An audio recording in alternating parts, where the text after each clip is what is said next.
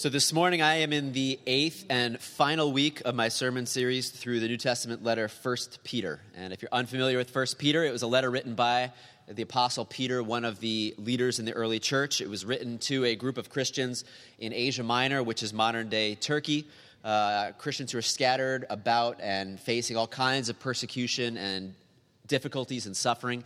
And so he writes all these Christians to encourage them. And we're going to be in chapter 5, 1 Peter chapter 5, which is the final chapter in this letter this morning. And we're going to do next week something we haven't done in a long time. Typically, when I go through a sermon series, at the end of it, the week after I finish, we basically do a testimony time where I'll do a brief summary, and then we invite people to come up and share things that they learned, things that God did in their lives through that time. We haven't done that in a long time due to COVID and the whole not sharing microphone space, but we're going to do that again next week. So I'm going to encourage you just to reflect upon this sermon series, and if there's something that you feel led to share, then next week will be the opportunity. So let me read 1 Peter chapter 5, verses 1 through 14. To the elders among you, I appeal as a fellow elder, a witness of Christ's sufferings, and one who also will share in the glory to be revealed. Be shepherds of God's flock that is under your care, serving as overseers, not because you must, but because you are willing, as God wants you to be, not greedy for money, but eager to serve, not lording it over those entrusted to you, but being examples to the flock. And when the chief shepherd appears, you will receive the crown of glory that will never fade away. Young men, in the same way, be submissive to those who are older. All of you, clothe yourselves with humility towards one another, because God opposes the proud but gives grace to the humble. Humble yourselves, therefore, under God's mighty hand, that he may lift you up in due time. Cast all your anxiety on him, because he cares for you. Be self-controlled and alert. Your enemy, the devil, prowls around like a roaring lion looking for someone to devour. Resist him, standing firm in the faith, because you know that your brothers throughout the world are undergoing the same kind of sufferings. And the God of all grace, who called you to his eternal glory in Christ, after you have suffered a little while, will himself restore you and make you strong, firm, and steadfast. To him be the power forever and ever. Amen. With the help of Silas, whom I regard as a faithful brother, I have written to you briefly, encouraging you and testifying that this is the true grace of God. Stand fast in it. She who is in Babylon, chosen together with you, sends you her greeting, as does my son Mark. Greet one another with a kiss of love. Peace to all of you who are in Christ.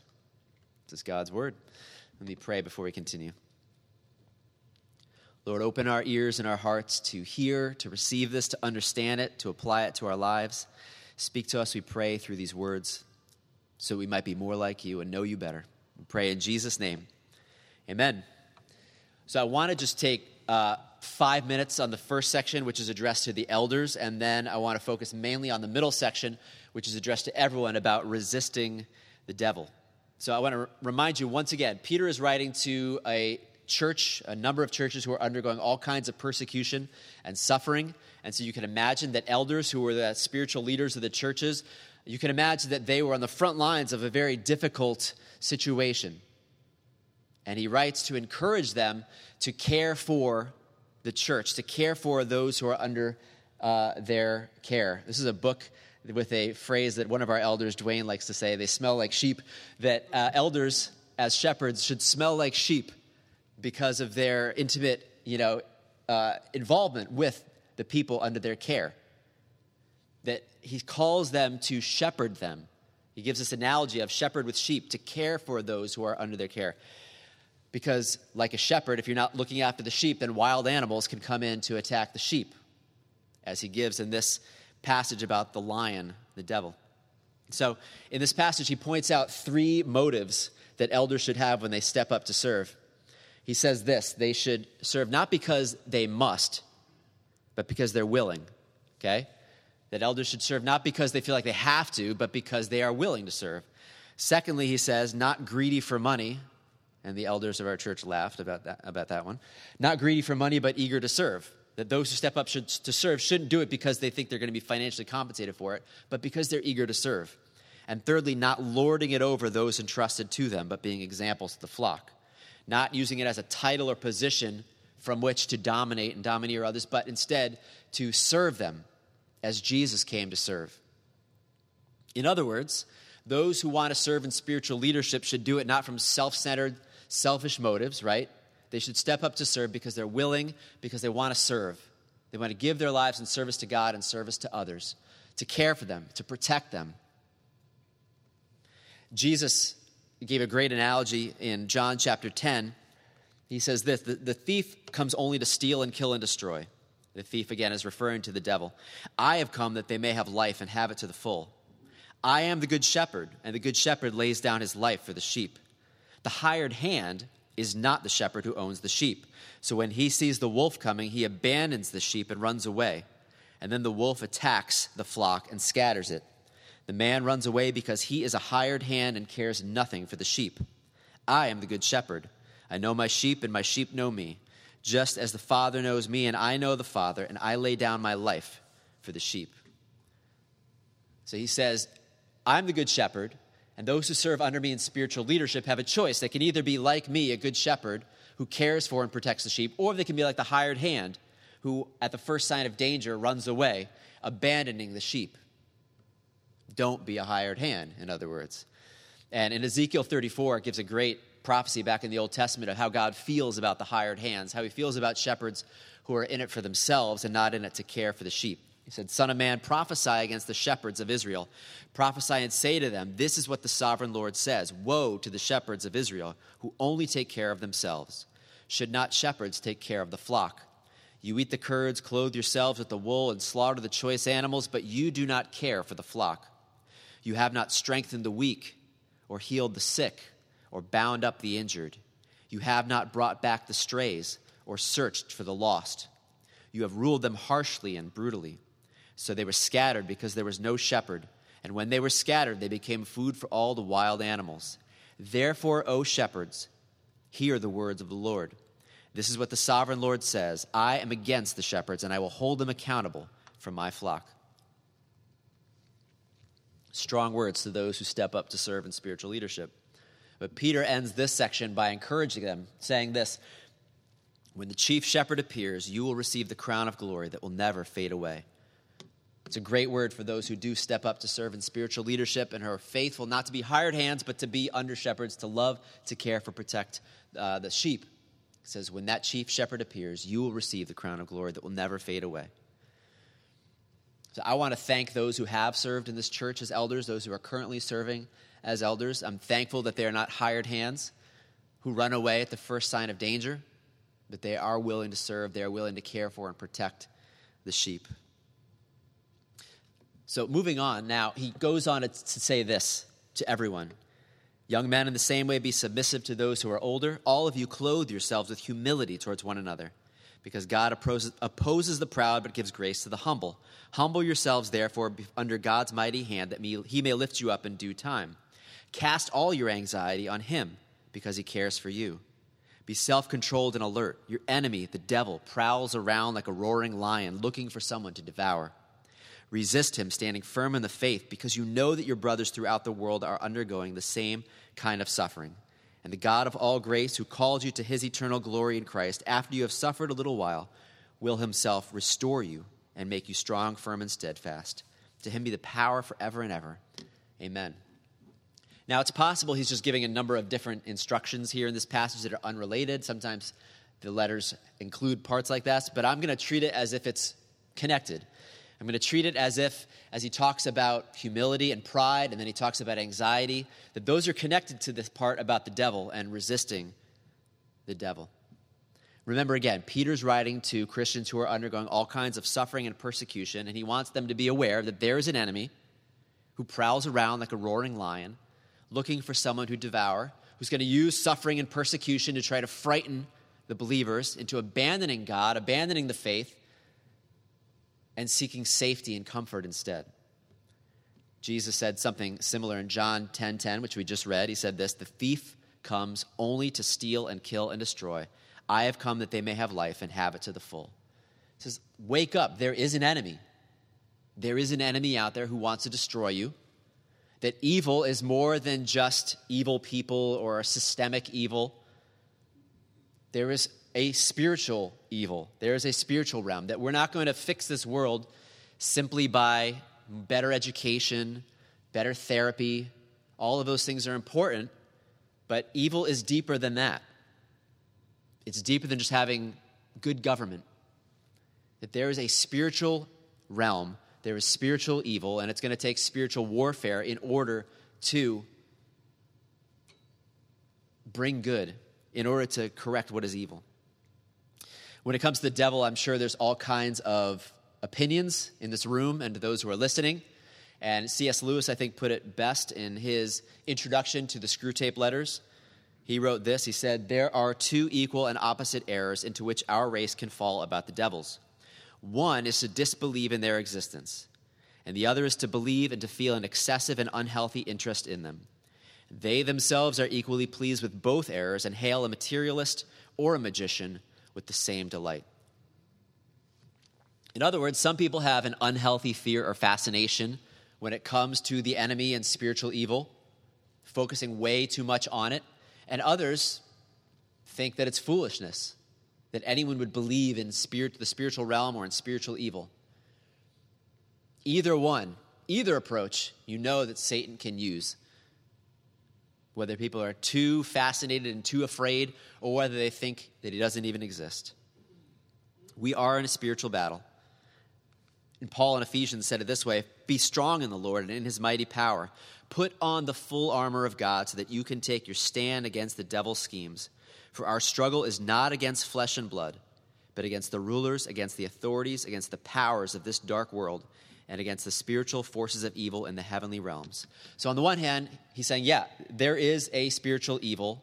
There is a being who is evil, who is powerful, who needs to be resisted, who needs to be fought against.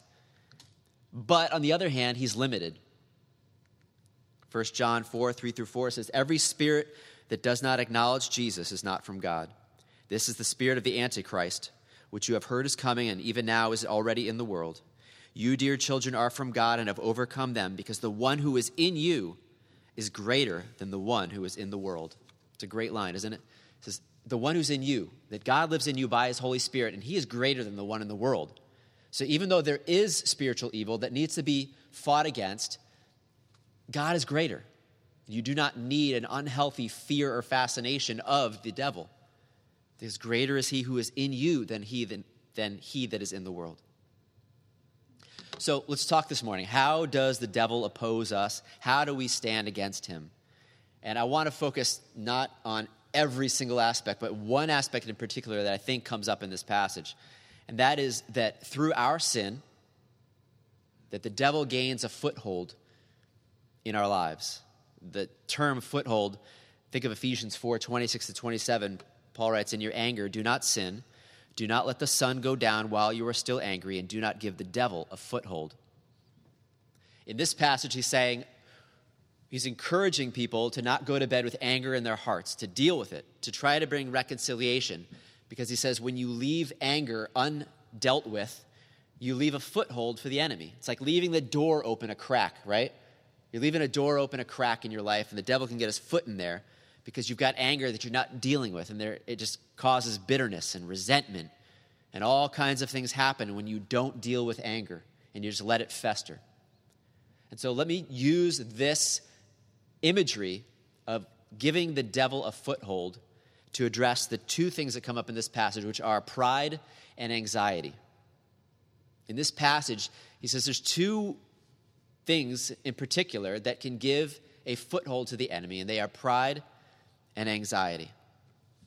Starting with pride in 1 Peter 5:5-6, he says, "All of you clothe yourselves with humility towards one another, because God opposes the proud, but gives grace to the humble. Humble yourselves, therefore, under God's mighty hand, that he may lift you up in due time."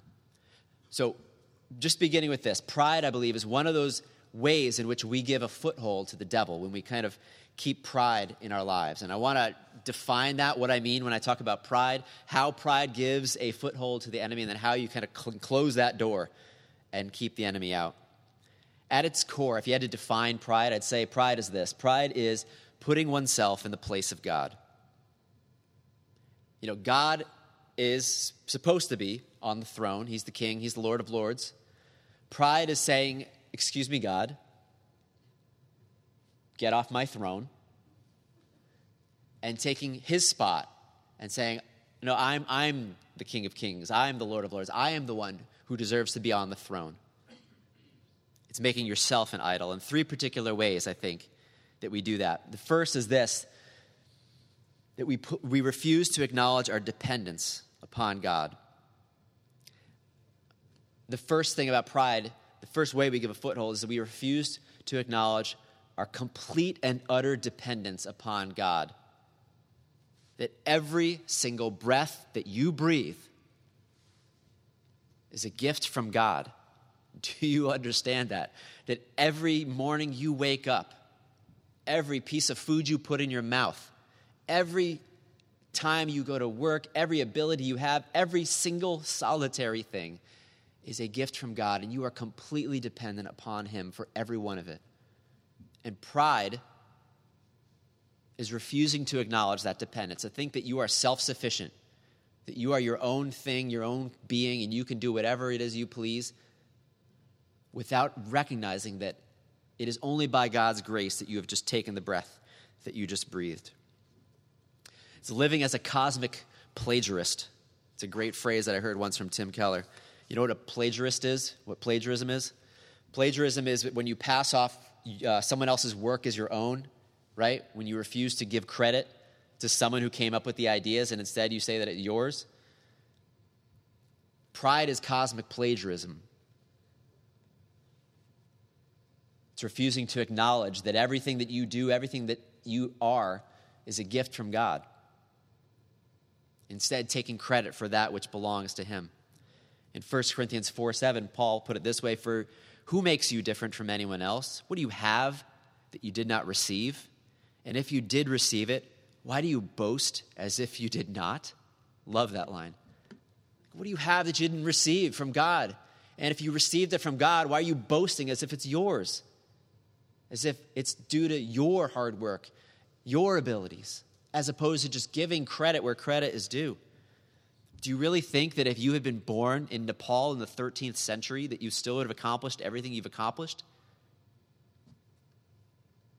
Everything that you have is because God has placed you where you are, given you the gifts you have, the abilities you have.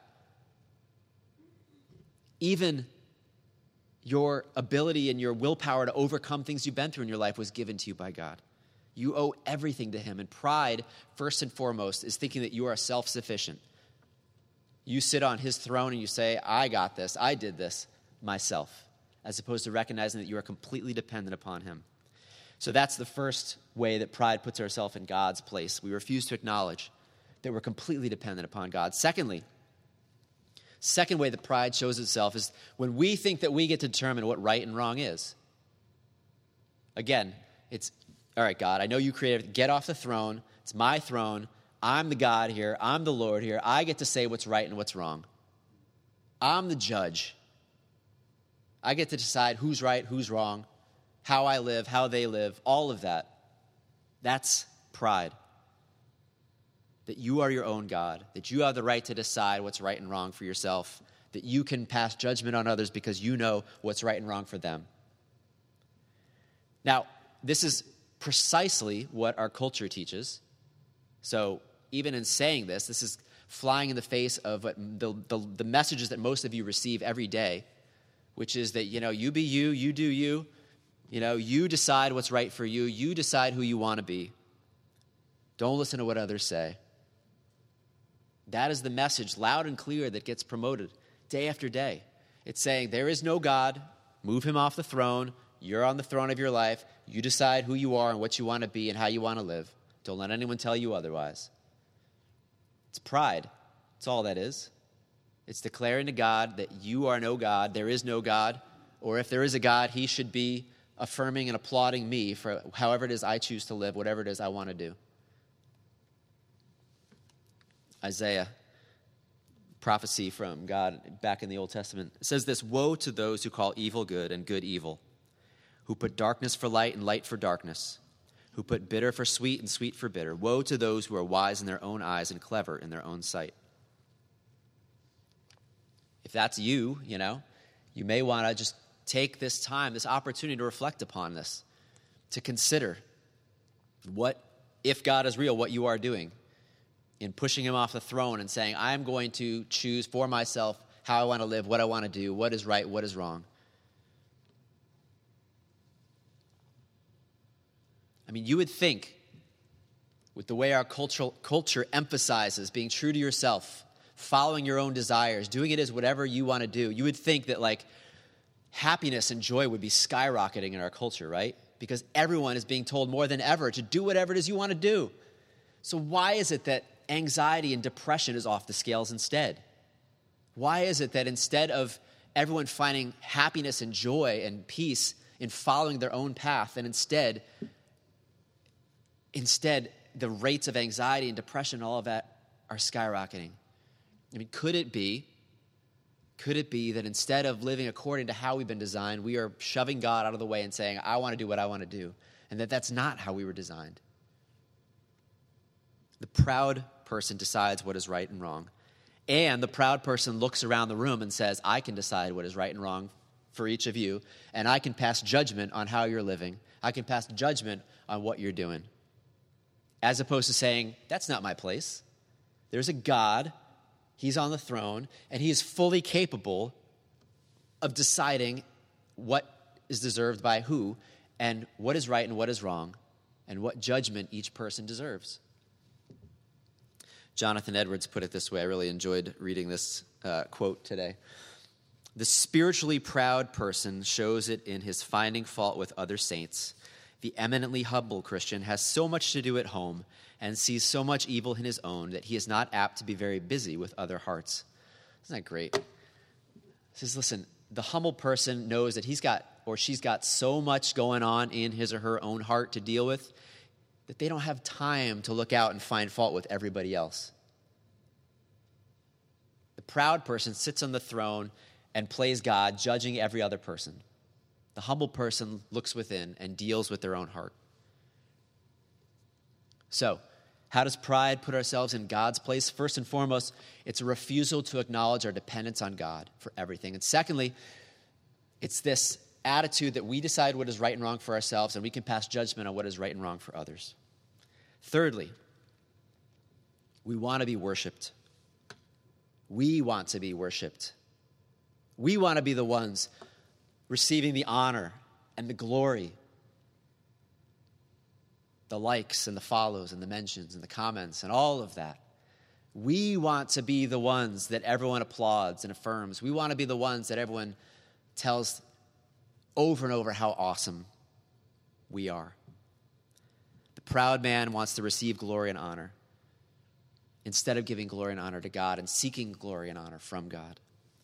Jesus put it this way in John 5:44, how can you believe if you accept praise from one another, yet make no effort to obtain the praise that comes from the only God? I mean, again, you would think in this culture where all you need to do is post something on a social media page and you can have 100 people commenting how awesome you are and telling you how much they like you and follow you and all of that, wouldn't you think that as a result our culture would be so full of just joy and happiness and our self-image would be through the roof, right? Because every day people are telling us how awesome we are. So why is it, again, that it's the opposite? Why is it, again, that the more we chase that, the more depressed and anxious people become? Again, could it be that in searching our own glory and our own honor and our own worship, that it's not how God designed us to live? That instead God designed us to be worshipers, to worship him and honor him and glorify him and to receive from him the honor and glory that he shares with us. That's how we were designed to live. You know, our pride is so insidious that it can even take things like worship and prayer and even preaching, and it can turn it so that even that becomes an avenue for us to seek honor and glory, right? That I could be up here speaking in such a way that I'm seeking honor and glory. We can worship in such a way that all of a sudden we realize, wait, why am I thinking about how I sound, and whether people might like the way I sound, as opposed to just giving glory to God. I distinctly remember a time early in my life as a Christian when I had formulated something I wanted to pray in a group prayer session, and then someone else prayed what I was going to pray, and I remember getting upset that they stole my prayer. And it was as if God lifted the veil and showed me this is your heart, that even at your most spiritual, you're so full of this desire to be honored and glorified and worshiped yourself. Get off the throne. So, I hope I've convinced you. And again, this is not meant for you to say oh, I hope he's listening, right? Because that's pride, right? If anyone's listening to this, being I hope they're listening to this. No, you listen to this. This is your heart we're talking about here. This is how pride gives a foothold to the devil when we tell God to get off the throne. Because when we get on God's throne, what does it do? How does it give a foothold to the devil? Because we're telling God, we don't need you, right? Unless you're going to serve us and unless you're going to just elevate us and applaud us, we don't need you. We open ourselves up to the enemy because we pushed God out of his throne. We're operating without his protection. We become blind and needy people stumbling about in the darkness, shunning the light, looking for life and peace and joy in other people instead of looking to God. We go out into the world thinking that we're God, expecting others to bow down to us and serve us, agree with us, judging others, elevating ourselves. How much division does that lead to? How much destruction does that lead to when everyone goes out into the world just about themselves? The devil has a field day with that. So how do we combat this pride and shut down the devil's foothold? Humility, he says. All of you, clothe yourselves with humility toward one another, because God opposes the proud but gives grace to the humble. Humble yourselves, therefore, under God's mighty hand, that he may lift you up in due time. How are you going to shut that door so there's no longer a foothold there for the enemy? He says it comes through humility. And where does humility come from? First and foremost, where does humility come from? It's recognizing that I am so sinful that nothing less than the death of the Son of God could save me, right? That I could not save myself. I could not make myself right with God. It was only the death of Jesus that could save me and make me right in his sight. But I am so loved, that Jesus willingly gave his life for me. On the one hand, I'm so wicked and sinful that it took the death of the Son of God to save me. But on the other hand, I'm so loved that he willingly did it for me. What does that do? If that's your mindset, if that's your attitude, what does that do? First of all, self-sufficiency goes out the window, right? Because I can't do it on my own. I can't make myself right before God on my own. I'm completely dependent upon God and his grace. And secondly, how can I look down on anyone else? I didn't save myself. God didn't accept me because I was great, awesome, It's because of Jesus' death for me, his grace for me. So how can I go out into this world and pass judgment on anyone else? How can I go out in this world and elevate myself and look down on anyone else? That's where humility comes from. First and foremost, you look to the cross, you realize your sinfulness that required the death of the Son of God and the love that he has for you. You go out into the world recognizing that you're completely self-dependent upon him. You're dependent upon him. You're not self-sufficient. He's on the throne. You're a sinner in need of a Savior. And then you go out not to be served, but to serve. Remember what Paul wrote about Jesus in Philippians 2, 3 through 11. Do nothing out of selfish ambition or vain conceit, but in humility consider others better than yourselves. Each of you should look not only to your own interests, but also to the interests of others. Your attitude should be the same as that of Christ Jesus, who being in very nature God, did not consider equality with God something to be grasped, but he made himself nothing, taking the very nature of a servant, being made in human likeness. And being found in appearance as a man, he humbled himself and became obedient to death, even death on a cross. Therefore, God exalted him to the highest place and gave him the name that is above every name, that at the name of Jesus every knee should bow in heaven and on earth and under the earth, and every tongue confess that Jesus Christ is Lord, to the glory of God the Father. In other words, the one who actually deserved all the worship in the world because he was in very nature God, he made himself nothing, humbled himself all the way to death on a cross to serve us, to love us. And now he says, go and do likewise. Go and serve. Go and humble yourself and serve others, laying down your life the way he laid down his life for you. That's the path to true honor and glory. It's not going to come through posting things all over that get people to praise you and congratulate you. It comes through laying down your life in humility to others, serving others. That's the one that God exalts and lifts up. Galatians 6:14, may I never boast except in the cross of our Lord Jesus Christ, through which the world has been crucified to me and I to the world. Can I encourage you to lay down your pride this morning and get off God's throne? Let him be God. I'm going to do a little less on the anxiety section. But the second way that we can give foothold to the enemy is anxiety. It says, cast all your anxiety on him because he cares for you. Anxiety. Now, I'm not going to get into like medical stuff. I know there's all of that, but just spiritually speaking, let's talk about anxiety. Let's talk about, from a spiritual, godly perspective, kind of what anxiety is all about. If we read this verse closely, he seems to be saying that anxiety, when we have anxiety, it's because we don't trust that God cares for us, that we don't trust his love for us, that a lot of our anxiety comes when we don't trust his care for us. We don't trust his love for us. He says, cast all your anxiety on him because he cares for you. Maybe the root of a lot of our anxiety is a refusal to believe that God loves us, that he cares for us. If this is true, then you might even say that anxiety is really, really closely related to pride, believe it or not, even though you might not think of it at first. Because anxiety, you might say, is an overconfidence in our own opinion. It's an overconfidence in our own opinion of things, that we know how things should go in life.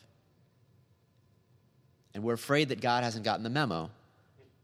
We're afraid that God isn't going to follow through on what we know is the best way for things to go. And so we're anxious. We have a hard time trusting in him because we know how things should go for us, for our kids, for our lives, for our job, for our career, for all of that. We know how things should go. And we're not sure that God has gotten the memo and that he's going to do things the way they should go. And so we're anxious. We don't trust that he knows what's best for us. We can't cast our anxiety on him and leave it there because we're not sure that he cares for us. We're not sure that he loves us. We're not sure that he knows what's best for us. Think about how that kind of anxiety gives a foothold to the enemy, right? I mean, think about it. What are your greatest fears and anxieties as you sit here today? What are the things that make you most anxious? Is it a relationship? Afraid of how that relationship will go? Your kids, how they'll end up? Is it anxiety over finances and security? Is it anxiety and fears over rejection, over failure, over humiliation? What is it? What is it that brings you great anxiety this morning? And if you're honest with yourself, you know that those things kind of get elevated above God, and you're more afraid of losing those things or of those things not going the way you want them to go or going through suffering in that way than you are about being faithful to God. That if the choice came, you'd be like, no, God, don't take that. No, God, don't let me go through that. And again, he's saying, cast all your anxiety on him. Why? Because he cares for you. He is God. He's on the throne. He loves you. He cares for you.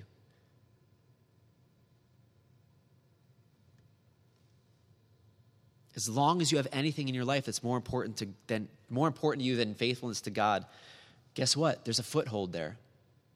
There's a foothold for the enemy because he knows the buttons to push. He knows that all he's got to do is threaten, your marriage, your kids, your job, anything like that, and you'll run. You will just instinctively run from God to protect that thing.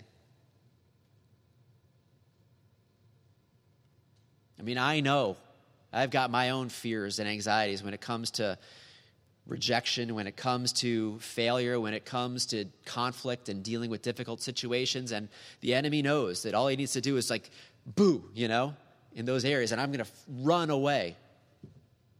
And even God might be calling me to deal with something that's difficult. I'm going to instinctively run the other direction because I'm so afraid. And he has to remind me again and again, cast all your anxieties on him. He cares for you. He loves you. Don't give a foothold to the enemy. The best verse, I think, in dealing with anxiety, personally, has been this one. Romans 8:31-32. Romans 8 is the best chapter in the Bible as far as I'm concerned, but in this passage in particular, he says this: what then shall we say in response to this? If God is for us, who can be against us? He who did not spare his own son, but gave him up for us all, how will he not also, along with him, graciously give us all things? He's saying, look, if you doubt that God loves you and cares for you, look to the cross. Look, he gave his son, the one that was most important to him, more important than anything else. He gave his son for you. You don't think he'll take care of the other things that are less important than his son? You don't think that he'll care for those things that make you anxious, that you're afraid of? If he gave his son, he will take care of those things that concern you.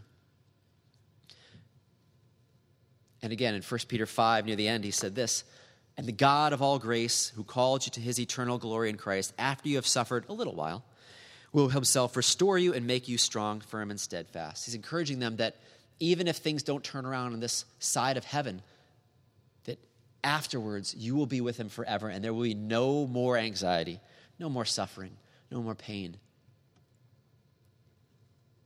That even if you have to deal with loss and suffering and anxiety this side of heaven, it won't be there forever.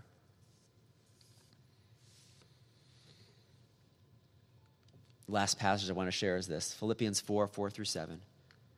Rejoice in the Lord always. I will say it again, rejoice. Let your gentleness be evident to all. The Lord is near. Do not be anxious about anything, but in everything, by prayer and petition with thanksgiving, present your requests to God.